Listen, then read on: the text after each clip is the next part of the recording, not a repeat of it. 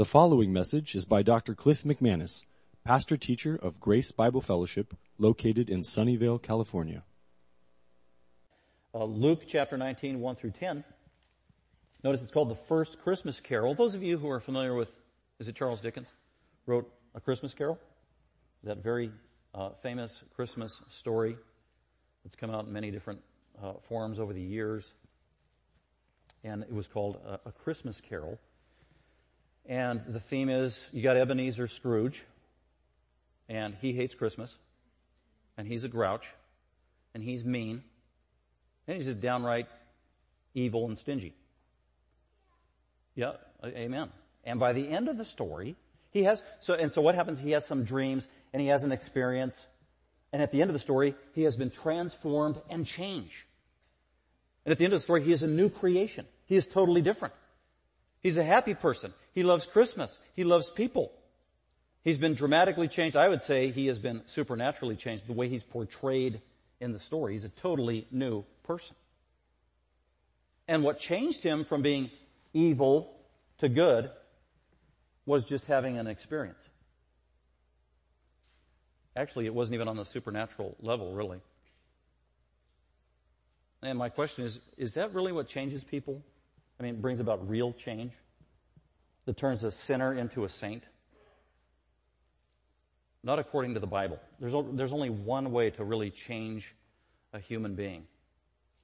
Only one way, and it's a supernatural interaction and experience with the gospel of Jesus Christ and Jesus Christ himself. He is the only one that can change the sinful soul. But ever since A Christmas Carol and even many movies and books and stories and Disney stories ever since then, this is a very common thing, where at the beginning of the story somebody is evil, angry, dangerous, they hate people, they hate life, they have an experience or some kind of natural interaction, and by the end of the story they have been transformed and changed. And you can see it in movie after movie. That's just the very common storyline. And the message is simply that you just need an experience to change you of some sort. Even a movie called Regarding Henry, I think it was, with Harrison Ford years ago. He was unfaithful to his wife. He was a jerk. He was mean. He was self-centered. He got a bullet to the head. He recovered, and he became a new person. Totally changed. Wonderful husband. Happy guy. And there was a transformation that took place. So, moral of the story, if you want to change somebody that's a curmudgeon, just shoot him in the head with a bullet, and they will change. All the way to Disney movies, even Beauty and the Beast. At the beginning of the movie, the Beast is a beast, and he's angry. And he has some experiences, and he interacts with a sweet girl, and by the end of the story, he has been changed and totally transformed, and he is a new person or new creation. And that is fiction. That's a fairy tale. It's unreality, and so it's not reality, so we need to be reminded of that. Because we see that theme and that storyline so often, all the time.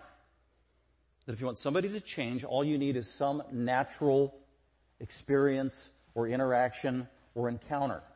I think the most dramatic for me was when in the 70s, and I think I was a junior higher, and a TV show came out, and it was a special on the news, and it was called Scared Straight.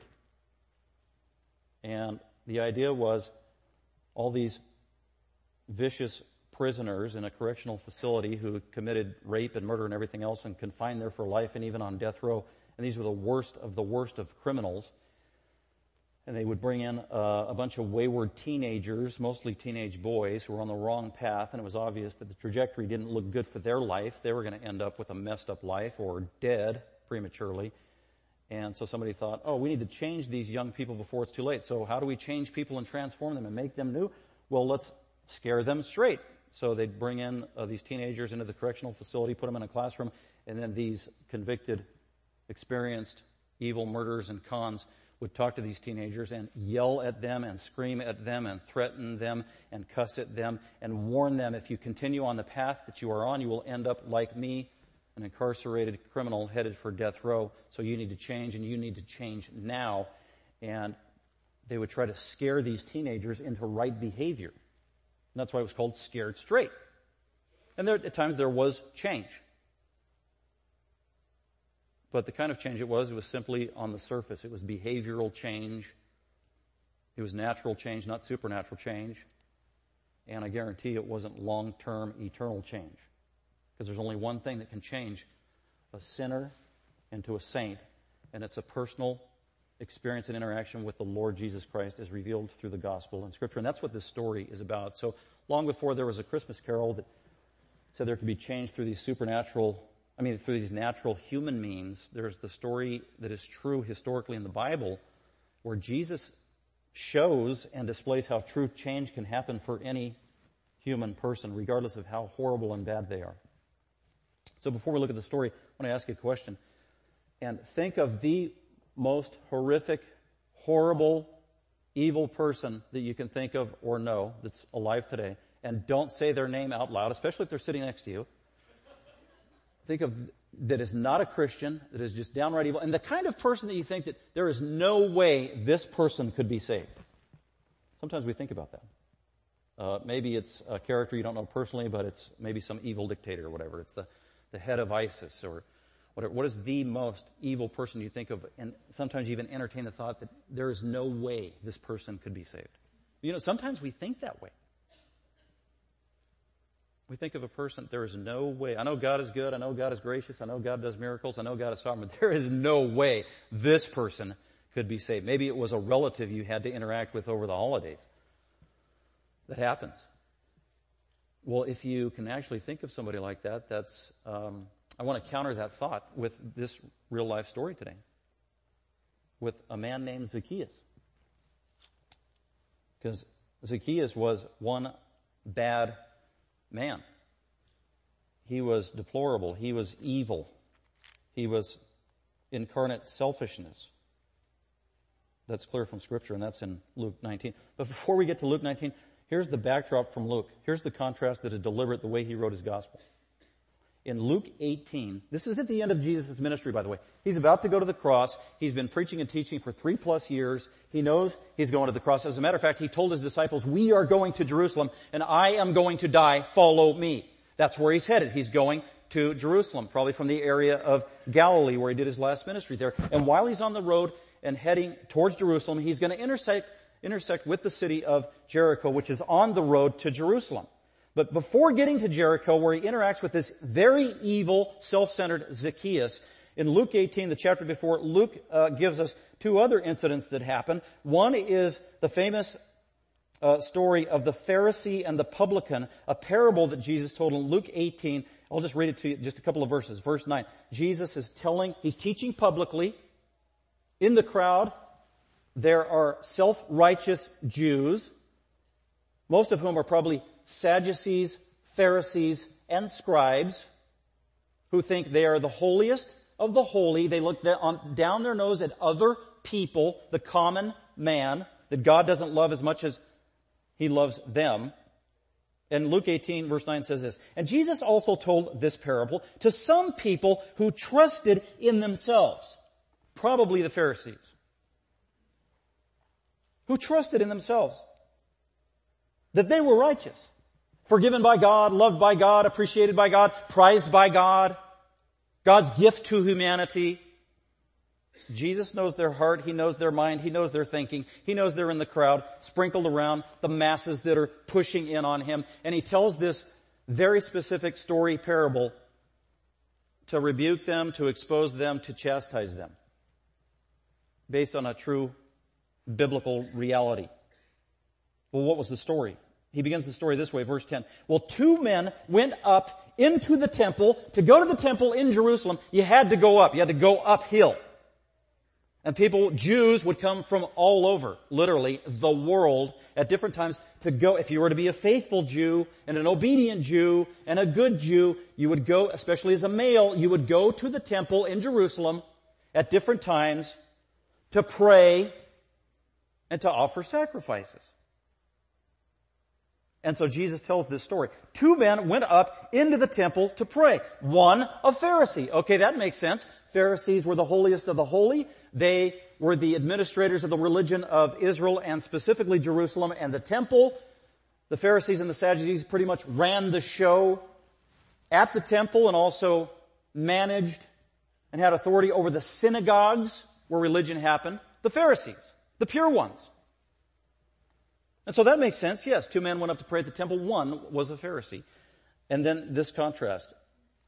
One a Pharisee and the other a tax collector. The other a publican. Now, in the Jewish mind in Jesus' day in Israel, the worst kind of sinner, the most despicable outcast imaginable next to an open practicing harlot and prostitute, was a tax collector, a publican. They were Jewish men, usually, working for Rome, the pagan country, collecting money and taxes from their own people, the Jews, and to take those taxes and give it back to Rome and to Caesar. So they were seen as two-faced betrayers of their own people. They were utterly despised. They were considered unclean. As a matter of fact, it was common practice that the Pharisees, the Sadducees, and the scribes would not allow a Jewish tax collector or publican even come near a synagogue. They were unsynagogued. They weren't allowed to. So they were ostracized, socially speaking. The only people that Jewish tax collectors could mingle with and hang out with would be fellow tax collectors and other deplorable sinners, the scum of the earth, like I said, prostitutes and the like. So just this idea that a publican would come to the temple to pray was a ghastly thought in the Jewish audience that Jesus was preaching to. And it was almost an absurd thought. What in the world would a publican be doing at the temple praying? That's ridiculous. Everybody knows God doesn't like publicans. They are dirty, they are filthy, they are hypocritical, they are selfish. And it was true that many of the publicans or tax collectors were very selfish, and they were only in the business for the money. Because they were given the authority of the Roman government, of Caesar himself, to exact money from the people and tax them for everything imaginable and demand it with the sword if necessary.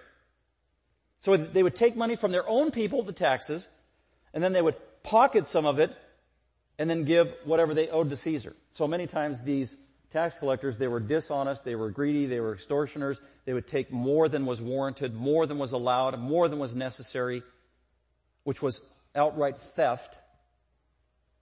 They didn't care. They were getting rich. So it was a way to make a lot of money, being a tax collector. It was a racket. So here's Jesus' story. 2 men went up to the temple to pray, a tax collector and a Pharisee. Now, the result of this story, and by the way, Jesus concludes the story by saying that the publican, the sinful guy, he got justified. He got saved. This man went home justified because he recognized during his prayer that he was a sinner, and he asked God to save me. Pounding his chest, he was convicted, and God saved him that day. Now, that would have been a ridiculous story for the Pharisees who would have been listening to that. That is absurd. I can't believe Jesus is telling this story. Everybody knows that is not true. There is no salvation for a publican, for a traitor. They were probably absolutely, utterly disgusted with the story. They already hated Jesus' guts at that point. They've been trying to kill him for over 2 years. And this just made the problem worse. Thought it was heresy. So this story reveals that Pharisees believed that publicans, tax collectors, were unsavable. They were unsalvageable. They were the worst of all sinners. God couldn't save a tax collector because God wouldn't save a tax collector, was their thinking, and that was common thought in the day.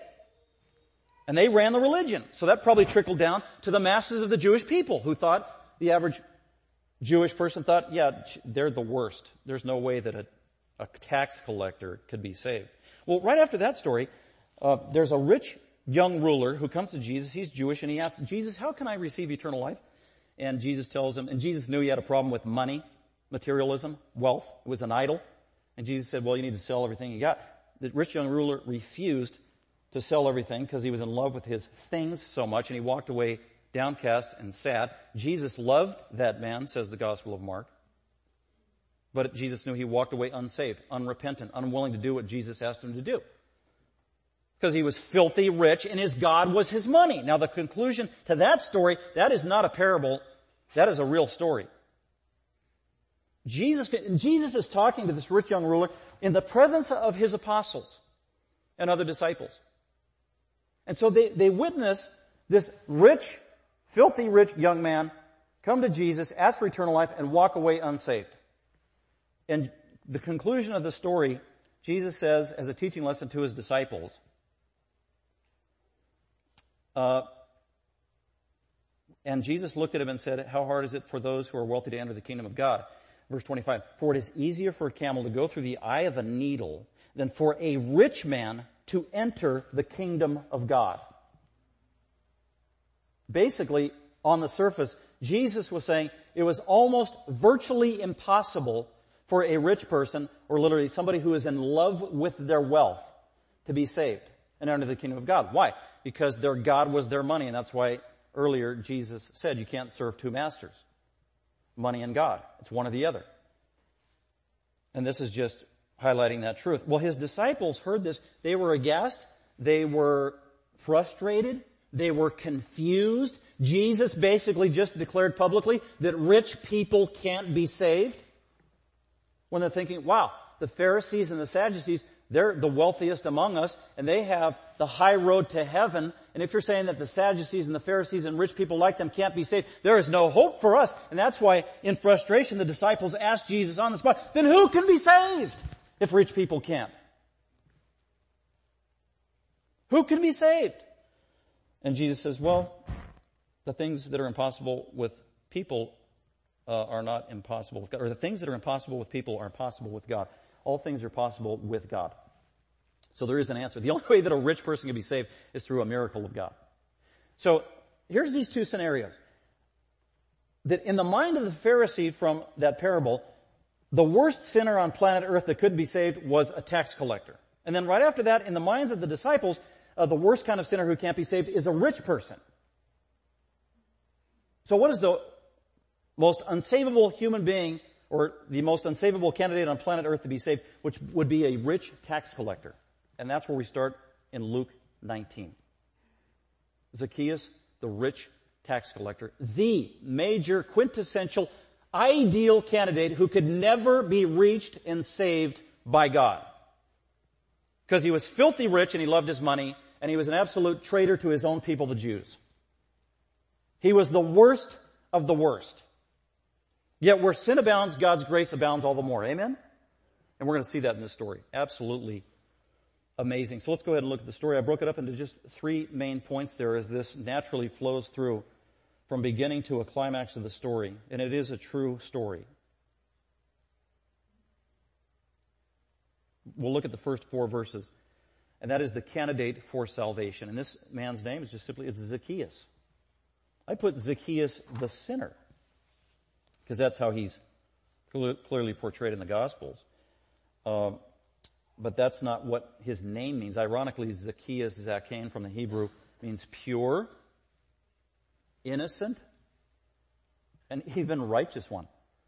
So he's actually living in the very antithesis of the meaning of his name. Maybe he is Jewish, so maybe his Jewish parents were faithful. We don't know, and they believed in the Old Testament. So they named him, as a little baby, Zacchaeus. We trust that he will be pure and innocent before God and be righteous and love God. Well, he didn't live up to his name up to this point as a man, because he wasn't pure and innocent. He was, like I said, a traitor and considered despicable by everyone that knew him. Let's go ahead and look at the first 4 verses. The candidate for salvation, Zacchaeus, the sinner. So Jesus is continuing in his ministry. He's heading to Jerusalem. It's the end of his life. He knows his fate before him, that he would give himself as the lamb for sin. He's with his disciples, the 12 apostles. They're on the road. They've been walking. He's teaching publicly. And on the road to Jerusalem, he stops by Jericho. He's passing through Jericho, and that's where it stops. He entered Jericho and was passing through. So he didn't plan on stopping in Jericho, but he was just going through on the way to Jerusalem. So he wasn't going to spend much time there. Jericho. Those of you who know the Old Testament, this should be a familiar name and story. We read about Jericho the first time in the Old Testament in the days of Moses, where Moses led the Israelites for 40 years in the wilderness, and they got to the Jordan River. Moses died, and Joshua took them the rest of the way. They walked across the Jordan River. Actually, God held back the Jordan River. Maybe 1.5 million, maybe more Jews crossed the Jordan River into what God called the Promised Land, which was pagan Canaan at the time. So they entered into what would become the nation of Israel through the Jordan River out of the wilderness. And one of the first places that they entered was the city of Jericho. But Jericho at the time was a pagan city. It was a walled city. It was a secured city. It was an evil city. It was a corrupt city. All kinds of idolatry. And so that the Old Testament is very clear about that. And so that was the first place that needed to be secured as God was going to entrust the entire promised land to his people, the Jews. And so that's what they're confronted with first, is this very significant city. By the way, Jericho was a significant city, and it has been, get this, for 3,400 years. It is considered probably the oldest known city on planet Earth today, Jericho. So this is no obscure town. There are almost 20,000 people who reside there today, this day. My wife and I were privileged to go there about 5 years ago to Israel, and we got to go through Jericho. It was amazing. And close to the Jordan River, where they crossed. It's on a main thoroughfare where you go north and south as you're walking from Galilee to Jerusalem, Jericho.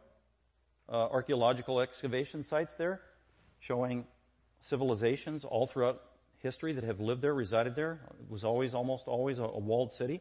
One of the amazing things that we got to see from our tour guides was what looked like a huge, massive, fallen wall from the outside going down to the inside, just like the story described in Joshua. Absolutely amazing. But it is a true historical city. There's another evidence that the Bible is true. It doesn't talk about fictitious fairyland places. Jericho is a real place, the oldest known city to humanity. And a thriving city. And considered one of the most fertile cities in all of Israel. Israel itself is just lush and fertile. And that's why God called it a land flowing with milk and honey. And one of the high points and the greatest fertile places to grow things and to live is Jericho. It's the heart of it. Josephus, writing in the first century, referred to Jericho, which existed during his day, as the little paradise. He had been there. He had seen it. It was flourishing. The soil is rich. Things grow well there. They have all kinds of plants. It's also referred to in the Old Testament as the city of the palm trees. So it had many trees, and it was lush, and it was beautiful, and bustling with people, and there was great enterprise and interaction and economics that were done because it was on a main thoroughfare and a road, especially going toward Jerusalem, where many people would be coming and going as they made their way to Jerusalem from up north. And as a result, it was a busy, bustling city in the day of Jesus himself. And lush. And the produce there that was amazing. They were world-renowned for some of the things that they sold. So there's a lot of interchange financially going on there, and as a result, Rome, strategically, if they were wise, they would have a key place to exact and collect taxes from the people because of all the buying and selling that was going on, and that is exactly what was going on in this story. It existed. So Jesus enters Jericho, and he was just passing through. And there was a man called by the name of Zacchaeus. And here's key in verse 2. He was the chief tax collector. Now, Luke refers to tax collectors many times throughout his gospel. He does, I think, more than any other gospel writer. And he does it to make a point that Jesus is the Savior of all mankind, even the scum of the earth, which in Jesus' day would have been tax collectors. So for the sixth time, he refers to another tax collector. This time he mentions the tax collector.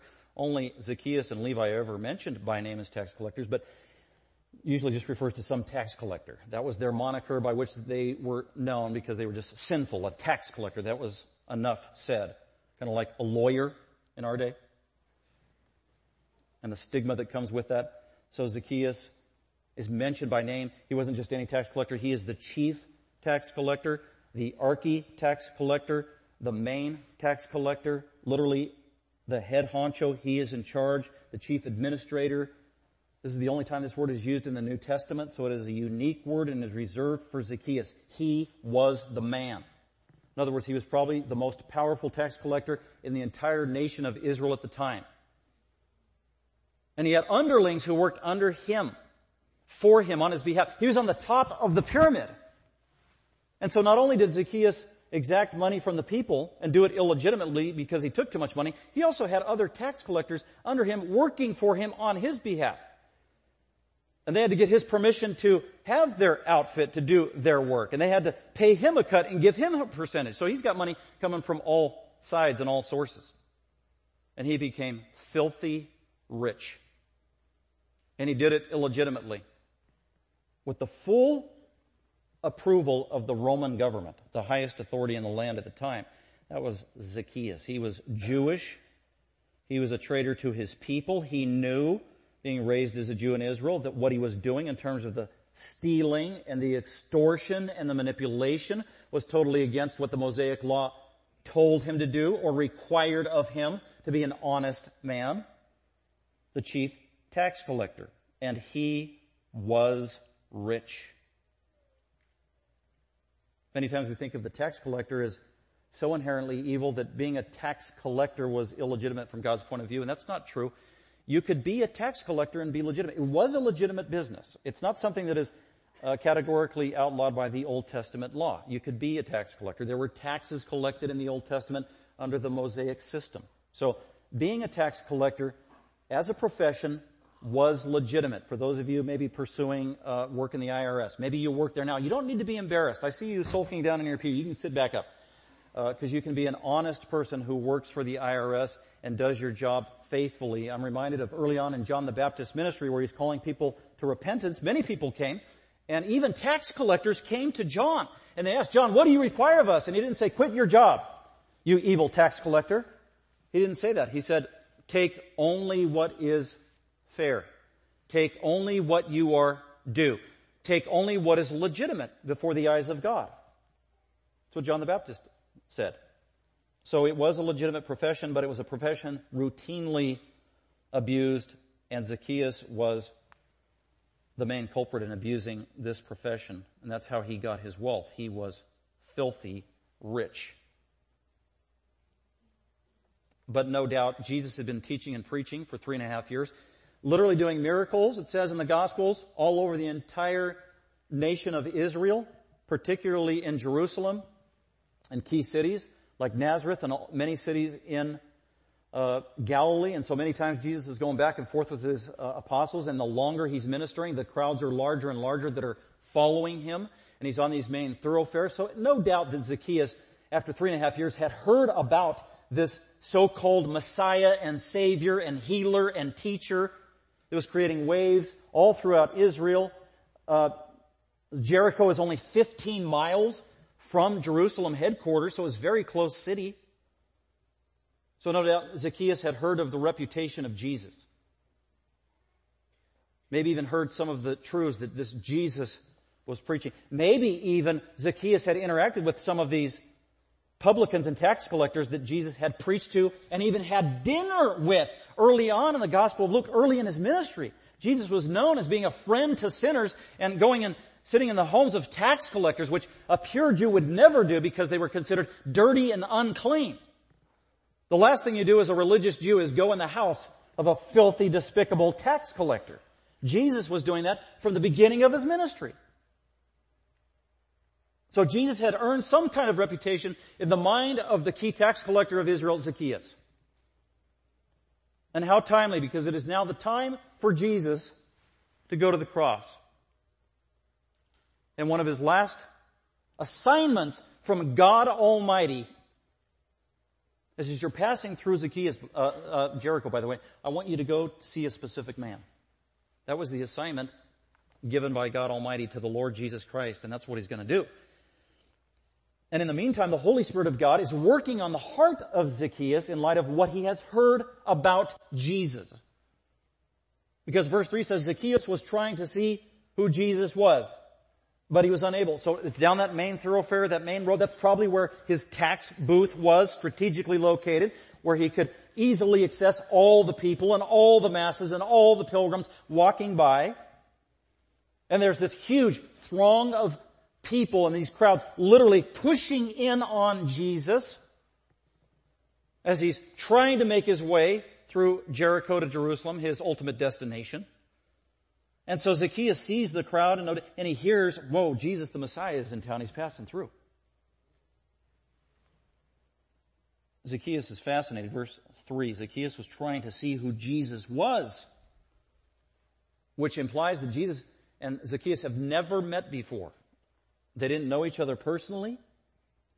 Sounds like Zacchaeus has actually never seen Jesus, because he's trying to see who Jesus was. And he was unable to. Why? Because of the crowd. The crowd was huge. made Jesus totally inaccessible. There's just this big mob moving along, hundreds of feet away. I'm never going to get to see Jesus. Not only was this huge crowd smothering Jesus, it says that Zacchaeus was small in stature. Short guy. Literally. Short. So he couldn't see over the crowd anyway.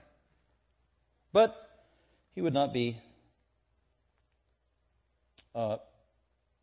dissuaded. So verse 4 says, so he ran on ahead.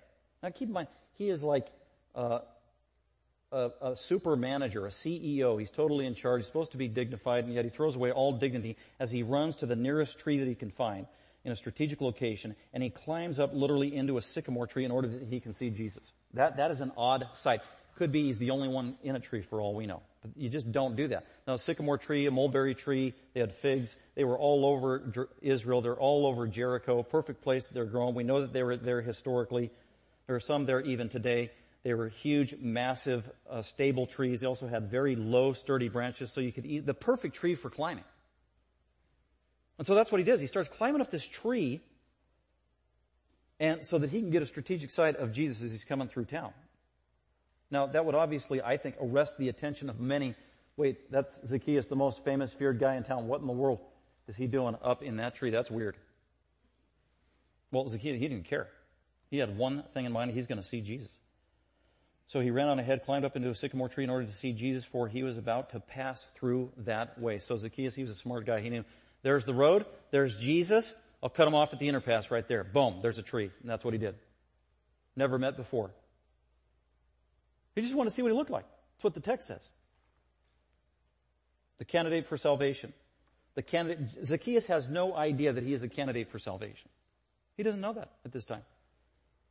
But God knew that. Jesus even knew that. And this was actually planned before the foundation of the world. That's what's so amazing. So point number 2, the candidate for salvation, Zacchaeus, the worst despicable sinner there ever was. The catalyst for salvation, the one who brings salvation. Number 2, that key phrase, Jesus came. Who is the catalyst for salvation? It is always Jesus. There can't be salvation, supernatural transformation apart from Jesus Christ. That's exactly what verses 5 through 7 say. So here's Zacchaeus. He's up in the sycamore tree. Jesus is plugging along, pushing through with this crowd along the main road, heading to Jerusalem. And when Jesus came to the place where the sycamore tree was, by the way, we know from the Gospels that Jesus never wasted his time. He never wasted a moment. He was always on task, always on duty, always had enough hours in the day. He knew he was on a divine mission. He was 100% obedient to the leading of the Spirit of God in his life as the Father directed him to do. Everything God wanted him to do, every moment of his life for 3.5 years in his public ministry. Absolutely amazing. His economy of time, unparalleled in the history of the world as the God-man. He never did anything extraneous or superfluous or wasted time. Also, he was never in a hurry. He was always on task as he's being led by the Spirit of God as the Son of Man. And so even though he's only passing through Jericho, he knew there was a divine appointment to be made according to the plans of the Father. And that's verse 5. When Jesus came to the place where the sycamore tree was, and this odd little man up in that tree, the tax gatherer, Zacchaeus, Jesus looked up, eye contact. You can imagine, I'd just love to see that, what Zacchaeus was thinking. Well, I just wanted to see the guy. He's actually stopped in front of my tree, and now he's looking at me. And Jesus fixed his gaze upon Zacchaeus, and he said to him, literally, he commanded him. Keep in mind, Jesus and Zacchaeus have never met before. Well, what was the command? It was twofold. Zacchaeus, now that was a miracle. Now, if that was me, I probably would have had a heart attack and fallen out of the tree, and therefore the next command that comes wouldn't have been necessary. Zacchaeus? You mean Jesus knew people by name at times? God the Father would reveal that to Jesus, who was incarnate God in the flesh, and at times, not always, Jesus would know something supernaturally that only God can know. And in this case, he knew Zacchaeus by name, never having met him. That is a miracle. Zacchaeus, so he gets his attention. And by the way, he needed to say Zacchaeus because there were a lot of people smothering around. He can't just give a command because then everybody would obey. Zacchaeus, hurry immediately. That's a command. in the verb, in the Greek text. And come down. Literally, get down here right now. In other words, no hesitation. Well, Zacchaeus obeyed. Zacchaeus obeyed. That is amazing. This is the first objective, tangible sign of the evidence of the working of the Holy Spirit on Zacchaeus' heart, who knows how long it has been going on. This is immediate obedience to the Lord Jesus Christ. Not everybody always obeyed Jesus when he gave a command, even in the Gospels. We just saw the rich young ruler not obey Jesus' simple command. Sell all your possessions. What did the rich young ruler? No. Turn around, walk away. Zacchaeus, the richest man in Jericho, come down now. And then this amazing statement. Keep in mind, there are crowds around him. There are people who are traveling with Jesus. But then there are crowds of Jericho. The citizens of the town, all of whom, they know who Zacchaeus is.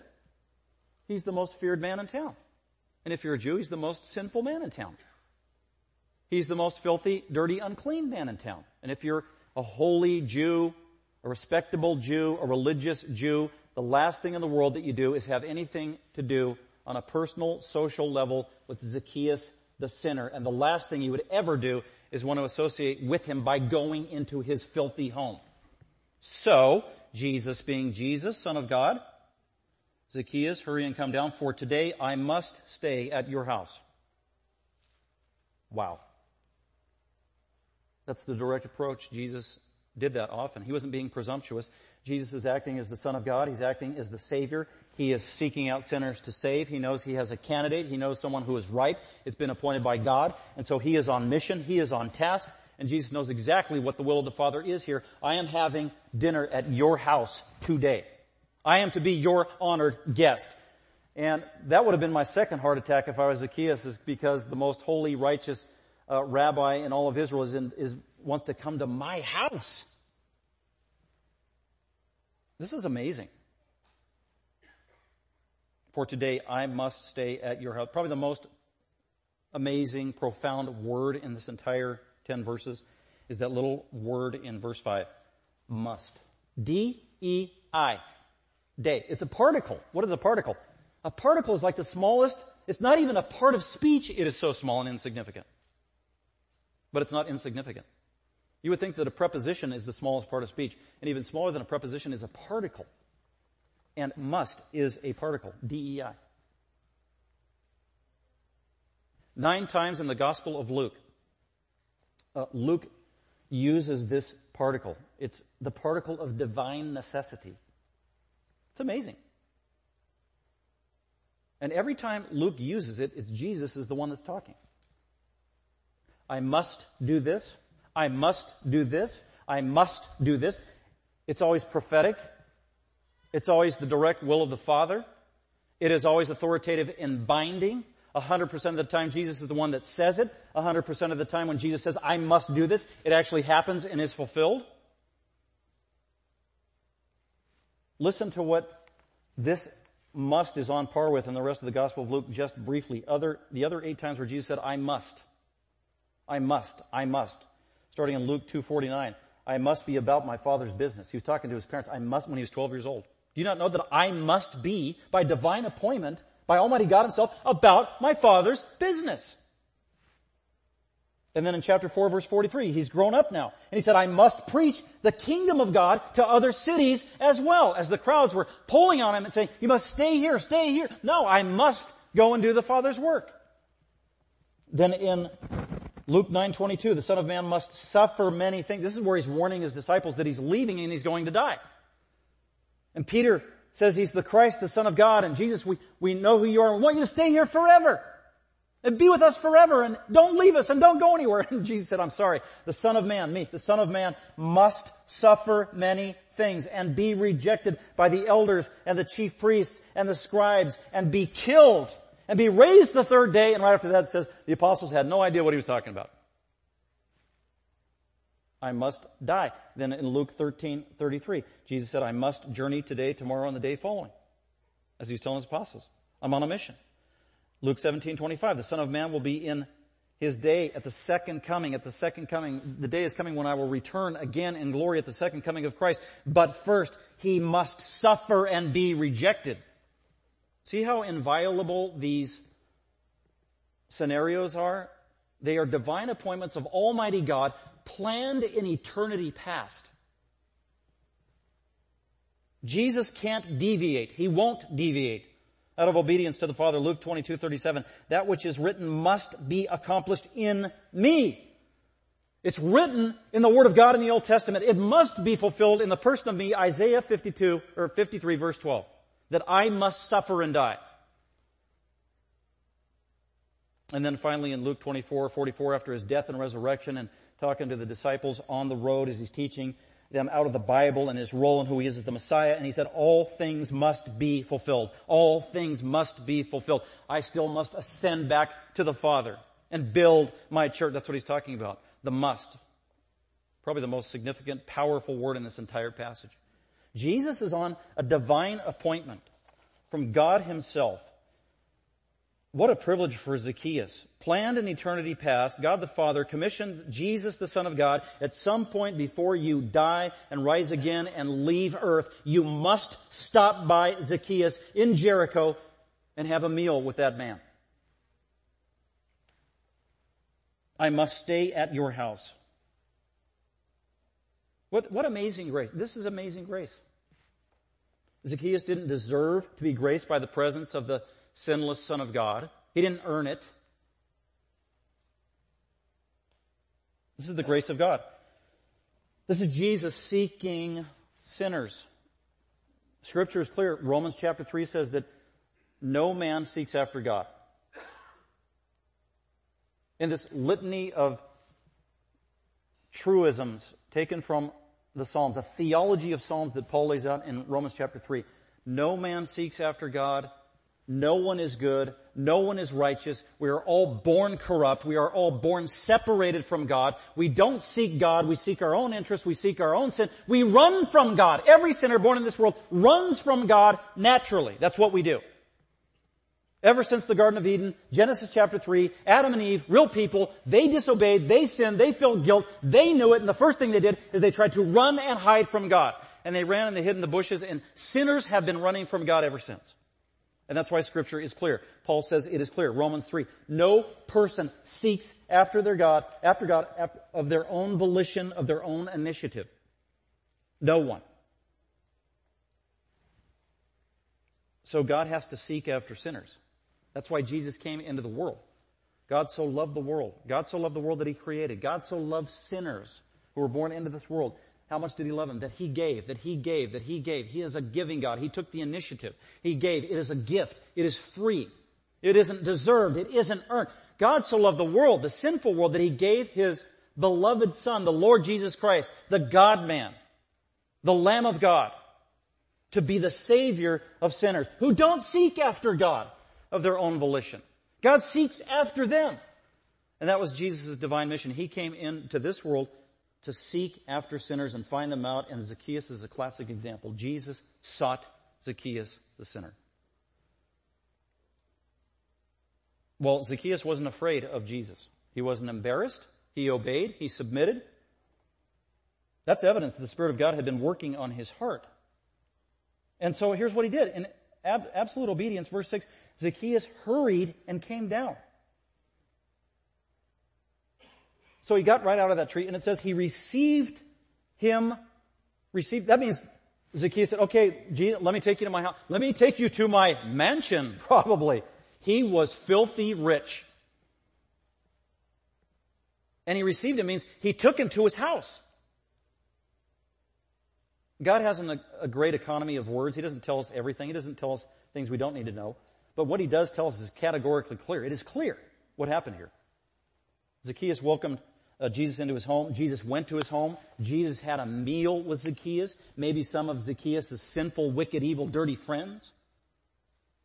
But I guarantee you, the agenda was Jesus' agenda. The topic of discussion was what Jesus wanted to talk about. He was the master. He was the Lord. He was in charge. He would not compromise. They would live according to his dictates. And Zacchaeus welcomed that. He received him. He welcomed him. He embraced him. He was thrilled. Wow, actually, somebody's finally going to come and get to see my cool mansion that I've built with all this dirty blood money. So he received him gladly, with joy.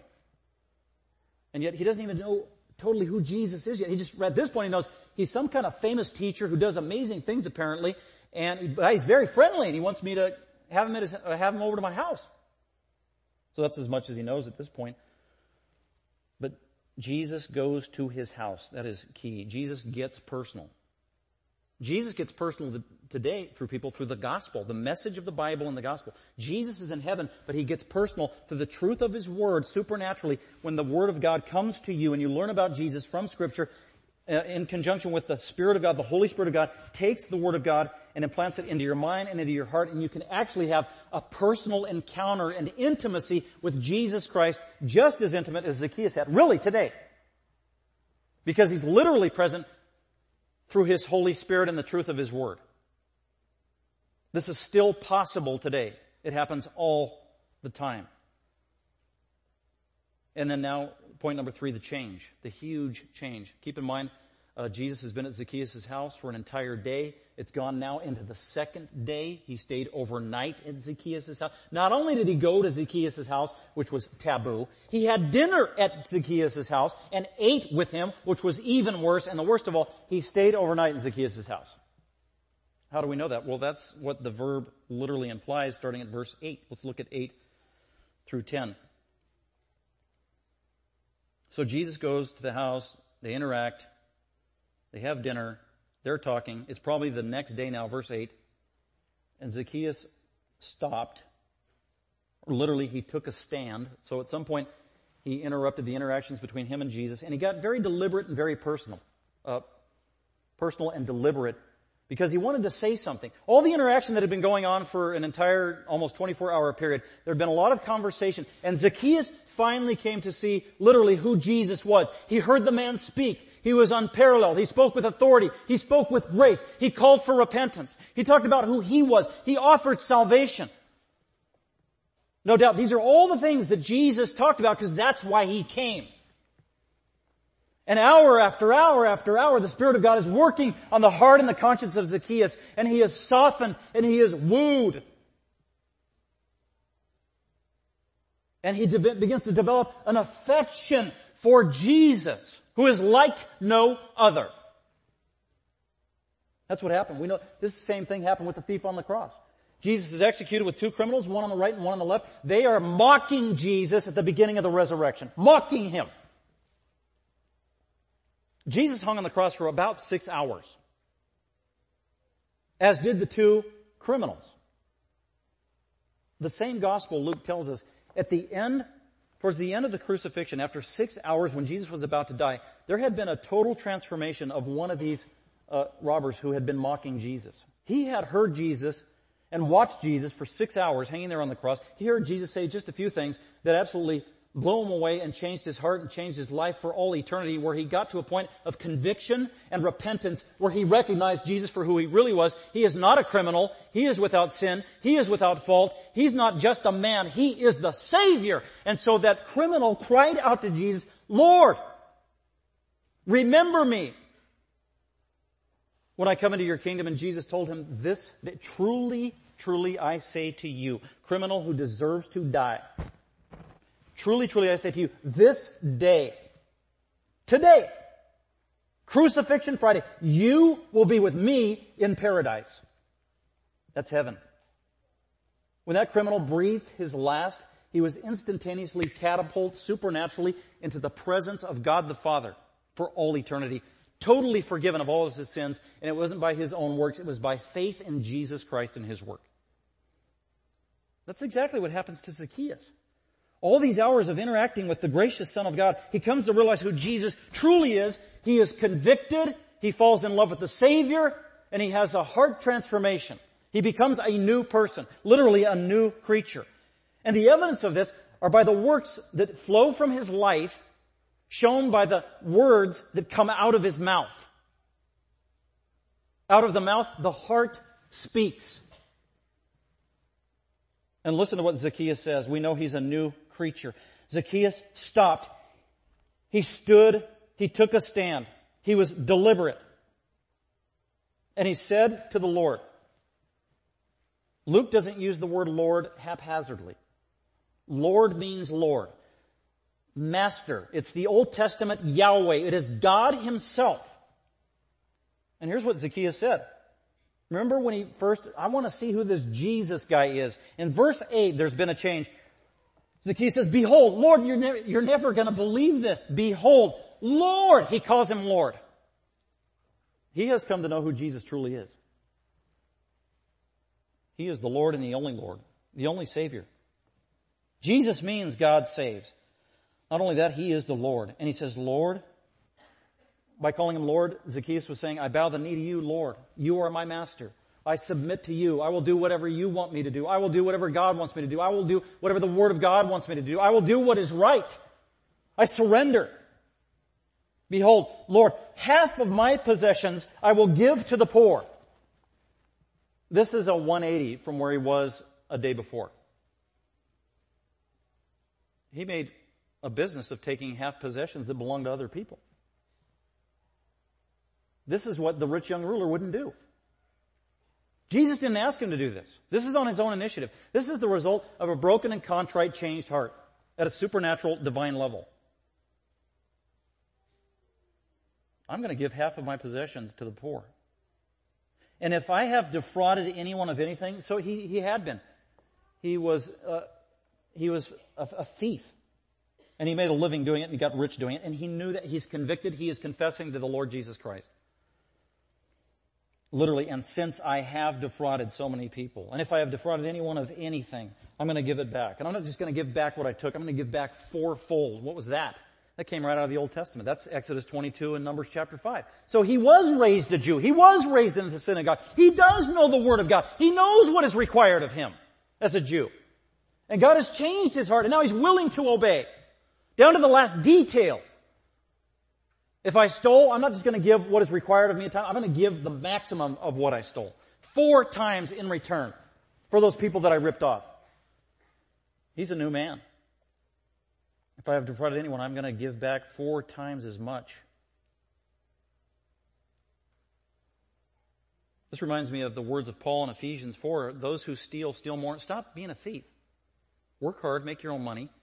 And don't just make money for yourself. When you make money, give it to other people, share it. That's the evidence of a changed heart. That is exactly what Zacchaeus is doing. That's what he's come to. He is now a new creature. Salvation has happened in the heart of Zacchaeus. Jesus formally acknowledges that at the end of the story. Verse 9, Jesus said to him, this is awesome.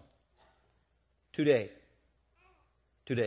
This day. In other words, the day before, Zacchaeus was lost. He was a sheep. Totally out in the weeds. Untransformed heart. And Jesus says today, salvation, that's spiritual salvation, a changed heart, forgiven sin, eternal life, born in the family of God, transferred from the kingdom of the devil into the kingdom of His beloved Son. That's what that means, salvation. Regeneration, true repentance. And it's on the inside. Today, salvation has come to this house. He made a declaration. There were probably people there. Today, Zacchaeus has been truly saved. Take note, people. And it didn't happen. Zacchaeus didn't get saved by his good works. Zacchaeus didn't get saved by giving to the poor. Zacchaeus was saved before he decided to give to the poor. You can't get saved by doing good deeds. Jesus did the good deed on the cross of dying on behalf of sinners. That's the only thing that can save you. It's His works, not our works. It's by grace through faith in Jesus' works that we can get saved. That's what Zacchaeus understood. Jesus is the only Savior. He's the only one that can save. He's the only one that can deal with my guilt. And He did, and Jesus declares salvation. Salvation has truly come to this house because he too, this Zacchaeus, this Jew, born ethnically a Jew, but didn't live like a true Jew, a person beloved by God. Most of his life, he lived a deplorable life in disobedience to God, the God of the Jews. But now he's become a true Jew, an obedient Jew, a select and elected one, a saved one by Almighty God. So he's living up to his name now, Jew, the people of God, by virtue of his spiritual transformation. And that's why Jesus makes this declaration that Zacchaeus too now, he is a son of Abraham. Abraham was the first Jew who loved God, knew God, repented, had faith in God, that God changed. And all the Jews came ethnically through the loins of Abraham.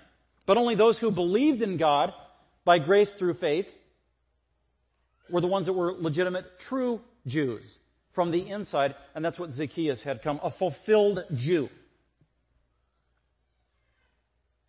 And then verse 10, after this amazing story, and then this statement where Jesus summarizes it perfectly, saying why he came. He didn't come just to do miracles and heal people and be a do-gooder and a social worker and be an example and a model and all these other things that people confuse the story of who Jesus is and why he came. Not just a prophet, not just a great teacher. Very specific why he came. Only a few times Jesus did this where he said out of his own mouth why he came, and it's always the same. This is one version, Luke 19:10. This is actually one of my favorite verses in the Bible. For the Son of Man, Jesus takes this term, Son of Man, which comes out of the book of Daniel, which was a very specific prophetic term of the coming Messiah. This was Jesus' favorite term for himself. Many times he's called the Son of God. But he called himself the Son of Man. And it's a balanced term because it refers to his humanity and his deity at the same time.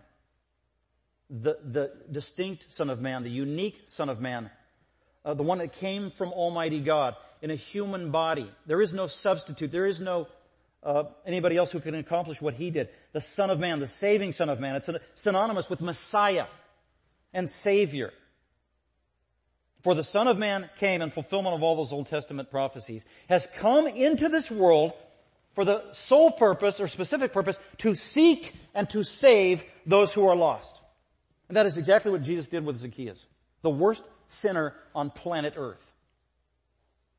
And where sin abounds, grace abounds all the more with the gospel of Jesus Christ. Mission accomplished. Well, Jesus is still seeking sinners today. By the way, at the end of verse 10, your English version says, Jesus came to seek, to go after, to hound, to pursue. Those of you who have been saved, God was hounding you. He was pursuing you. Maybe you were running. I was running all through high school. Couldn't outrun God. Seeking and to save, to rescue spiritually from sin, from the devil, from the world, from death, from hell, from themselves. To seek and to save that which was lost. By the way, the word for lost here is related to the Greek word. It's a cognative, the word for destruction. Jesus came to seek and save sinners from eternal destruction, that they might be saved and adopted and brought into his spiritual family forever. Amazing, amazing grace. Well, at the beginning of the sermon I mentioned, Romans 3, where Paul said that no man seeks after God. But there are times where we see people seek after God or come after God. Because to get saved, you actually have to take an initiative somehow. You have to believe. You have to exercise human volition. You have to exercise your will. God doesn't save you against your will. And there are times where we see, it looks like people came after Jesus, coming to Jesus, seeking Jesus. How is that possible? I thought the Bible said no one seeks Jesus. I know that when I got saved at that time, I was seeking after Jesus, some of you might say. I wanted the truth. I was hungry for truth. I wanted a Savior. I wanted to be saved. I sought Jesus. Well, that's also taught in the Bible. Jesus himself said in John chapter 6, he said, no one can come to me. No one seeks me on their own initiative. No one can come to me, Jesus said, unless, so there is a condition under which humans will seek after God and seek after Jesus and the truth. No one can come to me unless the Father who sent me draws him. So that's the beautiful balance. Our gracious God works on the hearts of sinners invisibly through the truth of his word out of Scripture, through the glorious gospel in the Bible, and through his amazing Holy Spirit, as the Holy Spirit continues to work on sinners from the time they are born, working on their heart, their mind, their conscience, softening them, trying to enlighten them, trying to take the Word of God and penetrate it into their soul so that they will be able to see the truth despite sinful blindness and satanic blindness. So that they'll come to a point because of the work of the Father and the drawing and the wooing of the Father that they actually might come to Jesus the Savior and bow the knee like Zacchaeus did and calls Jesus Lord. No one can come to me unless the Father who sent him draws him, and I will raise him up on the last day. Eternal salvation forever, spiritual and even physical. Thank you for listening. Dr. McManus is an author, seminary professor, and pastor teacher of Grace Bible Fellowship. For more information about Grace Bible Fellowship, please visit our website at gbfsv.org or call us at 650-630-0009.